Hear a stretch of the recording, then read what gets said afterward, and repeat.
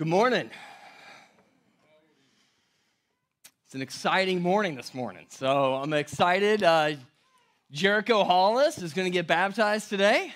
So that's super exciting. So I'll just start this off by, we have a trough of water. So this is, at the end, and this is an open invite. I mean, we'll see in Scripture as I read it at the end, like, God tells us, like, repent and be baptized. Like, this is it. Like, that's how God works in our lives. It's not complex. You don't have to clean yourself up first. We just confess faith and trust in Him that He's the one that cleanses us, that He's the one that has rescued us. And that's it. That's the gospel. And He does the rest of the work, and it's beautiful. And, we just sang, and I just got to ask, like, have you seen God make a way where there was no way? And some of you are probably going, no. And that's fair. And this morning we're going to be talking about gathering. We're going to talk about this. What are we doing here? Why are we here? Why do we gather? Why does Jesus tell us to gather? Why does God tell us to gather together as followers of Christ? And some of it's that. Because you know what? You might not have a story, but I got a story. A lot of you have stories where you go, this was God. I can't, maybe you can't give the theological backdrop and doctrine and all of these things, but you can say, I saw God work here, and I saw Him work here, and I don't have an answer to it other than He just made a way where there was no way. And so this morning, I want us, we're going to take this, okay? We're going to take this gathering, this assembly of people, just random people, right? Some of you know, I know, boy. Some of you I know, and some of you I don't. And looking around the room, I changed the chairs, didn't I? Gotcha. I kind of like it. I don't know. We'll pull the audience afterwards. But I think it's cool because you know what? When it's all lined up, you don't see anybody else. And now you're like, oh, hey, everybody's here. I don't know those people. I don't know those people. And I don't know those people. Because there's an import to this gathering. This is not just something that you just chose to do, and if you're signing on YouTube, and I'll talk through that, like this is still gathering right now because, hey, we're in a crazy time. But there's a reason why God calls us to gather together, and it's not just because we had free time on a Sunday morning. So let me start by praying. Father, we thank you so much for giving us this opportunity to come before you, to open up your word and to see what you have for us, to call us to you, to convict us through your Holy Spirit. May that happen this morning, Father. Help us to see how desperately we need you. Remind us of that, Father. And show us this morning how desperately we need the church, each other, why you gave us this for your glory and for our good. It's in the name of your Son we pray. Amen.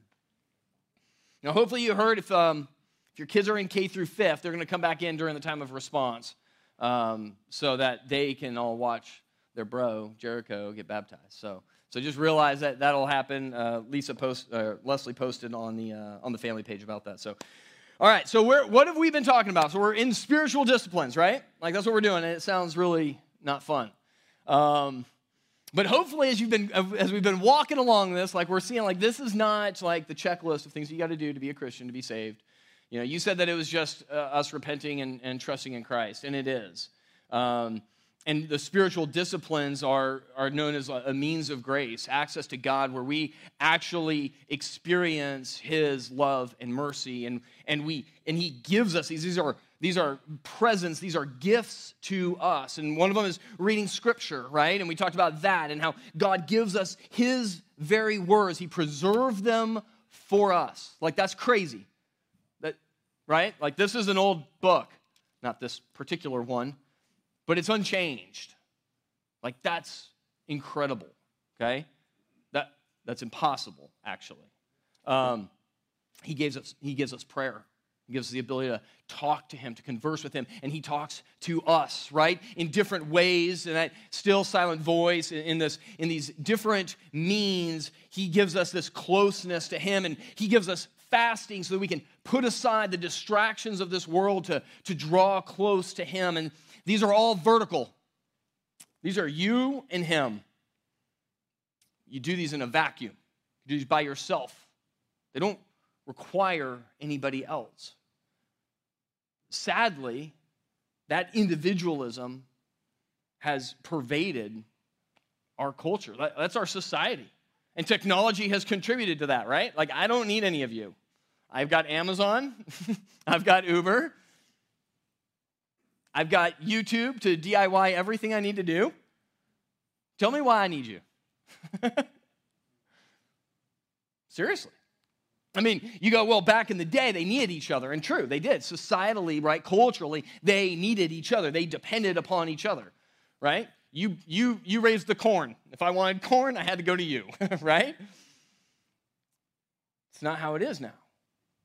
And so the question we have is, then why? Why do we really need this? And that's our task this morning, is to look at these things. Because what we're going to see is that reading Scripture, prayer, fasting, all of those things build this relationship. And what's the response to that? What did we say last week? Worship, right? As we do this, as we acknowledge who God is and what he's done for us, we will respond in worship. Okay? Now, what happens after that? I was thinking about doing a demonstration here, but I didn't want to make a mess. All right, so I want you to picture a cup or a vase here, right? God is pouring into us. His Holy Spirit dwells inside of us if we are a follower of Christ, if we trust in him, right? And so he's pouring into us. Prayer, Scripture, fasting, right? Pouring into us. What ends up happening? We overflow. And then it spreads. That is the next three disciplines that we're going to be talking about. What's the outflow? What happens after this worship? What happens is that we gather together. We serve each other. We give. Like, these are horizontal. These are relational. They require other people. They require them. You can't gather by yourself. You can't serve. Well, you can serve yourself. We'll talk about that. You can't give to yourself. They require other people. There's a society here. There's other people around, and that's what we're going to be looking at these next ones. All right, so today we're going to be talking about gathering. And probably probably the most common verse is Matthew 18:20. What does it say? Where two or more gather, there I will be. There you go. That's the end of the sermon. That's it. Jesus says that if you gather two, he doesn't say one, two or more, he will be here. That's his promise. So you go, oh, well, if I want this relationship I have with God, if I want his presence, then I need to go find somebody else. I need to gather with somebody else. I don't care who, right? They just need to be a follower of Christ. And then Jesus is there. You know the context of that verse? It's not a good context. It's actually a really rough context. It's actually in church discipline that Jesus is talking about. You guys know that? The preceding verses to 18:20 is Jesus talking about how if there's a conflict inside the church and how you should reconcile with each other. And if you can't reconcile with each other, guess what you should do? You should gather together, and you should gather to assemble the elders, and you should go and you should pray and seek counsel. And then Jesus says, and I promise you, when you do that, when you're together, I'll be there. He tells Peter, actually 2 chapters earlier, that on his statement of faith, that's what he's going to build his church. This is what he's doing. So he is assembling us, he is gathering us, and he promises to be present with us. That's an incredible gift. And so what's the implications of this? So that word, church, ekklesia is the Greek word. You know what it means? It's not Christian at all, actually. It's Greek. It was like used to call out. It's actually more political. It was like the calling out of people from their homes. And it was like, hey, everybody, come to the town square. We need to assemble, right? You got that mental image? Everybody, come out of your houses. We need to assemble. We need to discuss stuff. That's what it is. That's what the church is. And so when Jesus says, I will build my church, okay, well, what's that assembly for then? And what does he say? When they gather in my name. So this isn't just random gatherings of people, right? Jesus isn't saying, hey, if there's just two people gathering around, I'm there. No. When they gather in my name, this is us gathering in his name. And so the picture that he's building is that this is an assembly, a gathering of followers of Christ. And so that's the basis for what he's talking about as we walk through this. And so we have to realize that this gathering here is not for you. Can I say that? Is that okay? You guys with me? It's not for you. Listen, you can listen to a much better sermon. I promise you that. You can listen to a much better sermon on gathering. You can listen to better worship. I'm sorry, Warner. It's good. And the band, sorry. It's not just Warner up here. You can. It's more than that. It's not for you. It's from you. Like, this assembly doesn't happen unless we are gathering together. Okay? I know that sounds kind of logical, but you guys get the connection there. Like, this is not just a bunch of individuals sitting in seats consuming. That's not what Jesus designed this to be. That's not what this calling out, this assembly of people ever was. It was that you were coming out of your house to contribute. And I don't mean contribute like, we'll talk about serving and giving later, but that's not what he's talking about. He's just talking about like for discourse, for like discussion, for talking about things. That's what it was for. And so that's what he's calling us out for. And so if you turn over to Acts chapter 2, the verses will be on the screen as well. We see a picture of that first church. And it's in verse 44 where we're going to pick up. Acts chapter 2, verse 44. It says, and all who believed were together. Okay, so realize this, once again, this is believers, right? And they had all things in common. Really? All things? That can't be, right?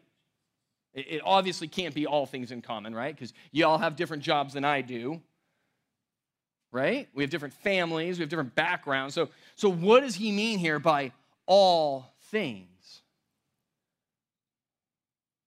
All things that matter. Christ. What do we have in common? The beginning of COVID, actually I think it was right when COVID started. We had a whole thing of what is the church? I don't remember what the name of the sermon series was, but it was like, what is the church? And we spent several weeks walking through this, and what we saw is that we are united in Christ. We are diverse people. We have different political opinions. I can tell you that. We have different views on COVID, and let's just throw out some stuff. We have a lot of diversity in this church, and it's beautiful. Absolutely beautiful. It is, and it should be, because the thing that unites us is Christ. It's our salvation. It's our trust. It's our faith. That's what unites us, not your belief. In fact, I would rather, listen, I got to be careful. And I've said this before, I really try hard for you guys not to figure out where I stand on different things, because it doesn't matter. It doesn't matter. And it's good for us. It should be good for us to listen to other people that disagree with us. Honestly. I'll just leave that there. All right. I'm getting deep. I'm getting off my notes here. They had Christ in common. Now look at what it describes in verse 45. And they were, what'd they do? Selling their possessions and belongings and distributing the proceeds to all as any had need. And day by day, attending the temple together and breaking bread in their homes, inferred together. This isn't just them, they're not just talking about them just going home and eating. It's eating together. They received their food with glad and generous hearts, praising God and having favor with all the people. This is what God does with his people. He assembles them together. They support each other. They encourage each other. They eat together. We'll have a family gathering afterwards, after this. Right? Burgers and hot dogs we'll start smelling them here probably in about 20 minutes or so, right? Like, we're going to eat together. That's important, you guys. There's this great book called The Gospel Comes with a House Key. I can't remember her first name. Butterfield, I think, is her last name. But it's an incredible book. And it talks about her change in life and how it was through eating meals, just like an unassuming invite to somebody's house, and just being hospitable. We've lost that. Honestly, COVID makes it a little bit difficult too, but we've lost that, right? And so this is what he says. This is how he describes it. And then we get to the first point of what the effect of that is. So that's what happens. It's what he describes as happening in the church. Okay, so what does gathering do? The first point that we're going to see is that gathering actually brings salvation. Okay. Not that we grant salvation to people. Look at what he says in verse 47, the second part of that. And the Lord added to their number day by day those who were being saved. The world is watching us. We can say whatever we want. We can say whatever we want. But when we live it out, it's different. When the world saw the disciples and those who believed gathering together, sharing their positions, what does it say? It says they had favor with all. What does that mean? That means everybody looked at them and was like, they're cool people. It's not what people think now. They look at the gathering of the church and they go, judgmental. Right? They don't see it the way that they ought to see the church. And this is what he's talking about here. And he says that what ends up happening is that people look at it and they go, what's different? What's going on there? Church, would people say that about the crossing?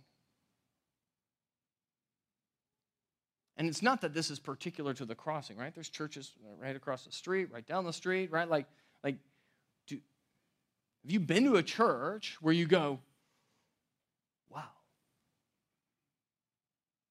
that's what it should be? And that's not because some crazy, like, spiritual hooby-dooby thing is going on. It's because we're loving each other and caring for each other, right? We're providing for each other. And we're going to continue to expand on this, but there is something about this gathering that draws the world in and sees God in this gathering and convicts them and leads them to repentance that's followed by rescue. That's the point of our gathering. This isn't just an appointment on a Sunday morning. It's not just for the people on YouTube. It's not just turning it on and just letting it roll. That's not what this gathering is. It is of eternal import. What would your faith be without a church? Have you thought about this? I never had. Till this morning. Really? Would you have come to faith? Would you have known stories? Would you have seen examples of God making a way where there was no way? Would you have ever sung a song to God? Would you have ever cracked open a Bible? You see, God uses the church to rescue the world. That's one way he does it. Now, does this mean that you have to be a part of it? Certainly not, right? Like, people are rescued by God independent of a church. However, this is a predominant way, especially in our society, that God reaches people. And so when somebody walks in here, or you begrudgingly drag somebody in here, the point is that they hear the gospel, but not just that they hear me up here blabbing about it, but that they see it lived out in power in our lives. That they see a love and a grace and a mercy and a reconciliation and compassion between us that the world doesn't see normally, because ours is a reflection of Jesus Christ. Ours is us reflecting Christ to the world. Not because we're better people, certainly not. But that God uses us to reflect his image to this world.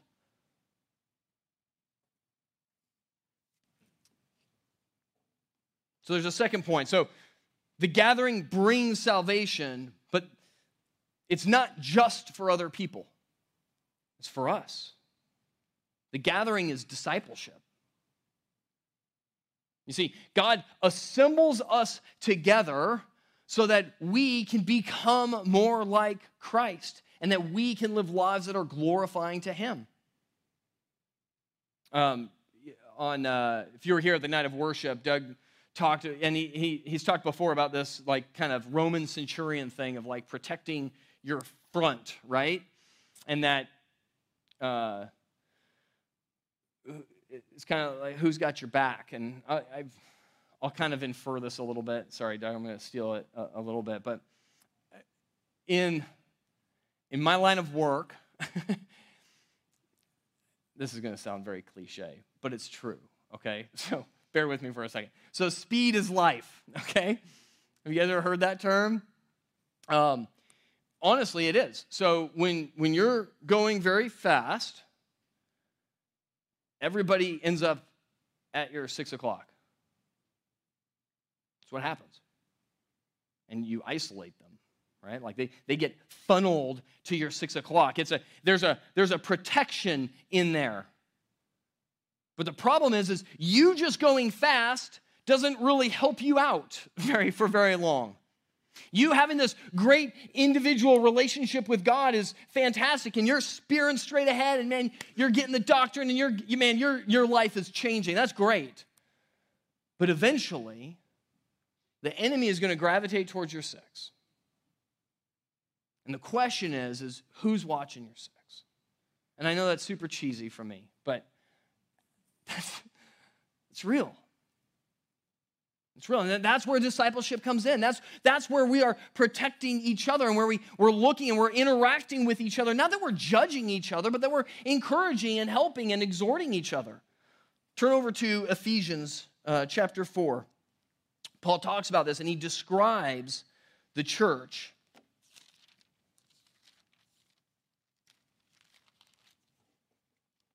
We're going to walk through verses 11 through 16 here.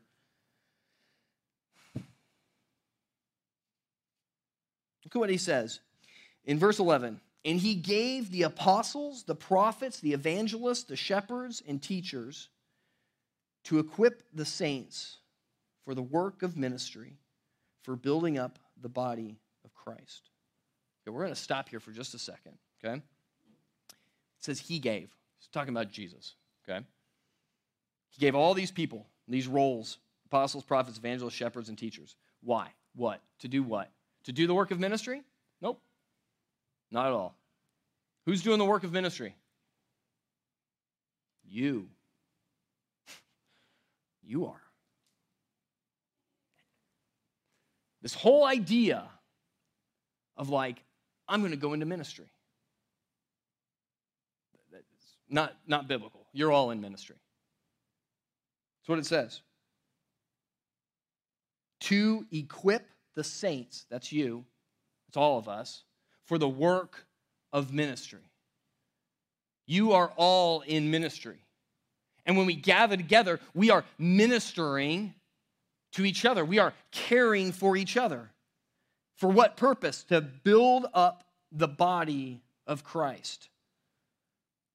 That's to strengthen. And we're going to talk about the body of Christ here in a second, but you guys have heard that term when it talks about the church, right? The body of Christ, like that's us. To strengthen us. It's exercise. It's good for you, right? That's what he's saying. This discipleship, it's good for you. What's the point of it? Verse 13, until we all of us, attain to the unity of the faith and of the knowledge of the Son of God, to mature manhood or womanhood, to the measure of the stature of the fullness of Christ. If that last few words doesn't create a little bit of tension in you, it should. What's the purpose? We're here to equip, to do the work of ministry. And what's the work of ministry? To build each other up so that we will be to the measure of the stature of the fullness of Jesus Christ, the Son of God, our Savior. That's what we're here to do. Is that why you came to church this morning? Is that why we gather? We miss this, right? We kind of, like, I don't know, it was just Sunday and my alarm clock went off, and that's what time my alarm clock goes off on Sundays. Look at what it says in verse 14. What's the point of that? Why? Why should we be mature? So that we may no longer be children, tossed to and fro by the waves and carried about by every wind of doctrine, by human cunning, by craftiness and deceitful schemes. You see, the problem is oftentimes we get stuck in a childhood state. Not that you don't pay your bills, you got your own house or apartment or whatever, and that's not what he's talking about here. Spiritual maturity. The point of our discipleship is that we are helping each other mature so that we'll be protected. We won't be carried to and fro. And then verse 15, rather, speaking the truth in love, we are to grow up in every way into him who is the head, into Christ, from whom the whole body, joined and held together by every joint with which it is equipped, when each part is working properly, makes the body grow so that it builds itself up in love. That's what we're here to do, is to disciple one another, to increase our knowledge in the Son of God, to increase our unity in the faith, to maturity. Why? For our protection. Because you know what you're struggling with? Somebody else has struggled with that, and Jesus is the answer. Honestly. And whatever your problem is, seriously, fire away. Because I can tell you how Scripture and the gospel answers that question, that dilemma in your life. God isn't just there waiting for us to die. He's here. He's with us. Where two or more gather, he's with us, and he's protecting us. How? With each other. He's like, gather. Jesus even talks to Israel, right? Like when he's going into Jerusalem, and he's like, oh, Israel. Actually, I think he says, oh, Jerusalem. Anyway, whichever one. It doesn't matter. He's like, how I wished I could gather you together like children. You see, God knows what we need, and we need to be discipling each other and gathering together to do that. So what does that take? That takes time. It takes commitment. It's not something you can just turn on and off. You see, that's the tough part, because then it gets messy, right? It gets really messy. Church gets messy. Relationships get messy. They're heavy. So what do we do with that? We disciple. We point to the cross. We point to Christ and his power. That's what we do. And we walk with each other. We encourage each other. And we proclaim Christ. That's what we do. That's the answer. All right, the last point. This one may be, it's actually the second last point, but this one may sound a little bit weird, but gathering is communal. It's communal. That sounds redundant, doesn't it? I kind of made the point earlier, right? Like you can't gather by yourself. I know that sounds obvious. But we have all of these resources and technology, and you know what? The people that are on YouTube, like that's okay. It's okay. We all have risk decisions to make. We have different life circumstances. That's fine. But it needs to be temporary, right? And so I would just caution, it's easy for us to just turn on the TV. It is. But this kind of discipleship requires interaction. And maybe not now. Maybe it's not appropriate now based on everything that's going on. Totally fine. But it should be welling up inside of you, this desperation for the gathered church. It should be. It should be. And that's okay. And it's okay that there's time. And God knows your heart. God knows where you're at. But he also knows if your affections are pouring to the side of, oh, this is way more convenient because I don't even have to get up out of bed. Right? And so I just, I throw that out there. And I would even say, like, if you're on YouTube and you're not in Jacksonville or you're not part of our church, like part of the Crossing Church, go find a church. Go find a local church that you can be a part of. Because it's not a substitute. Technology is great, but it does not do these things. It doesn't.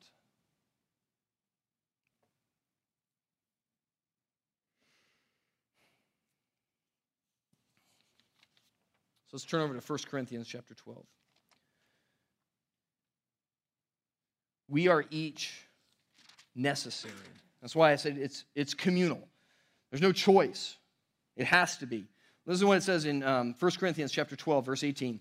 But as it is, God arranged the members in the body, each one of them as he chose.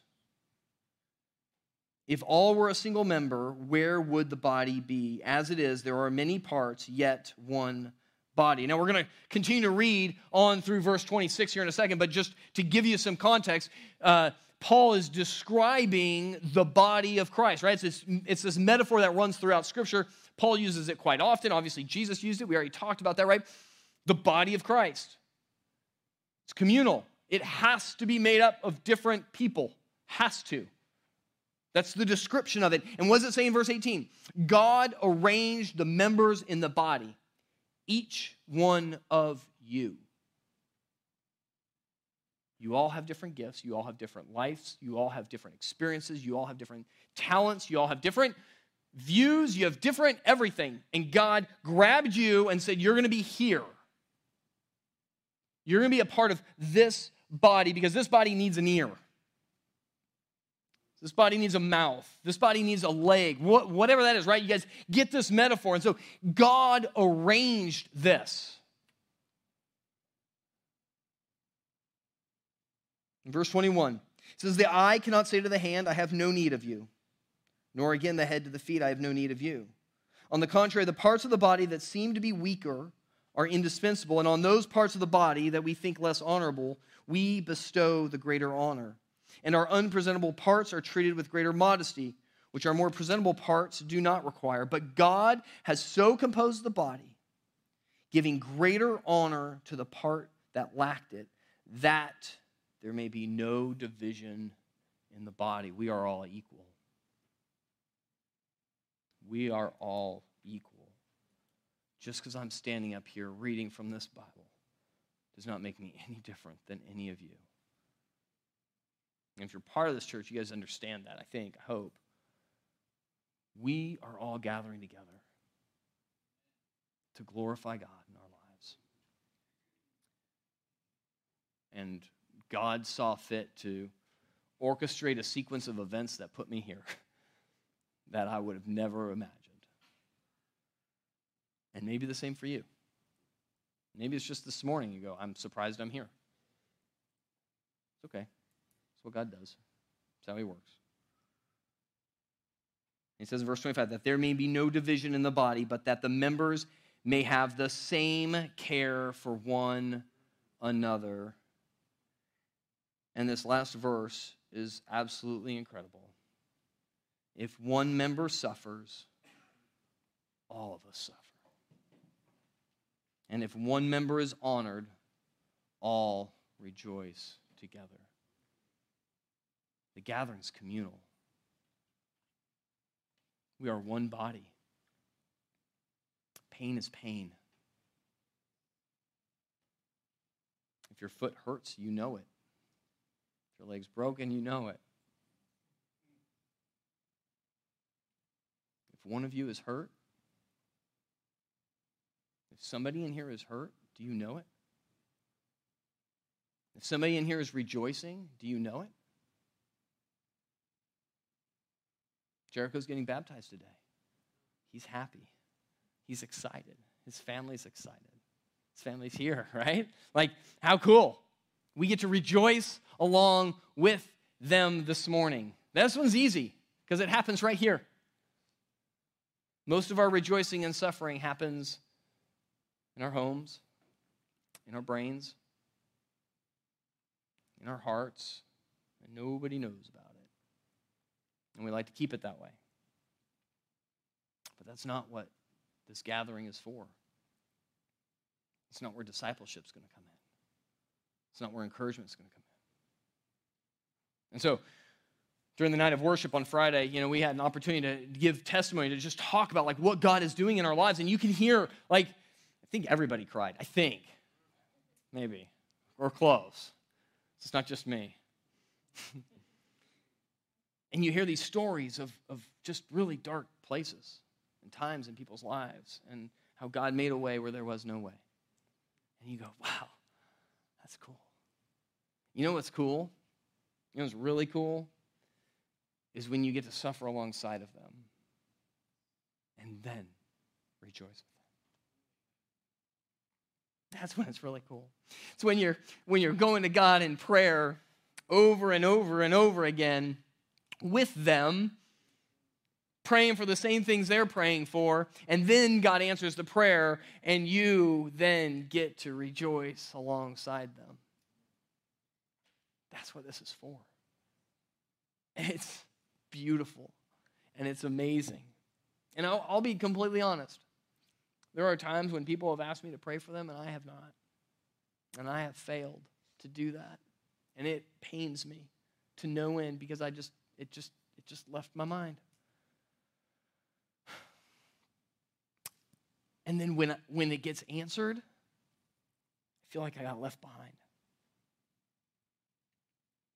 You guys felt that?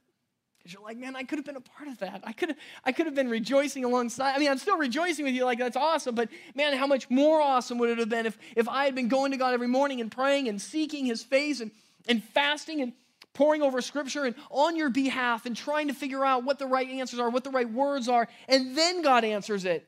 How glorious would that be? How encouraging would that be? You see, the gathering is communal. And our last point is, this is not optional. It's not. How can it be?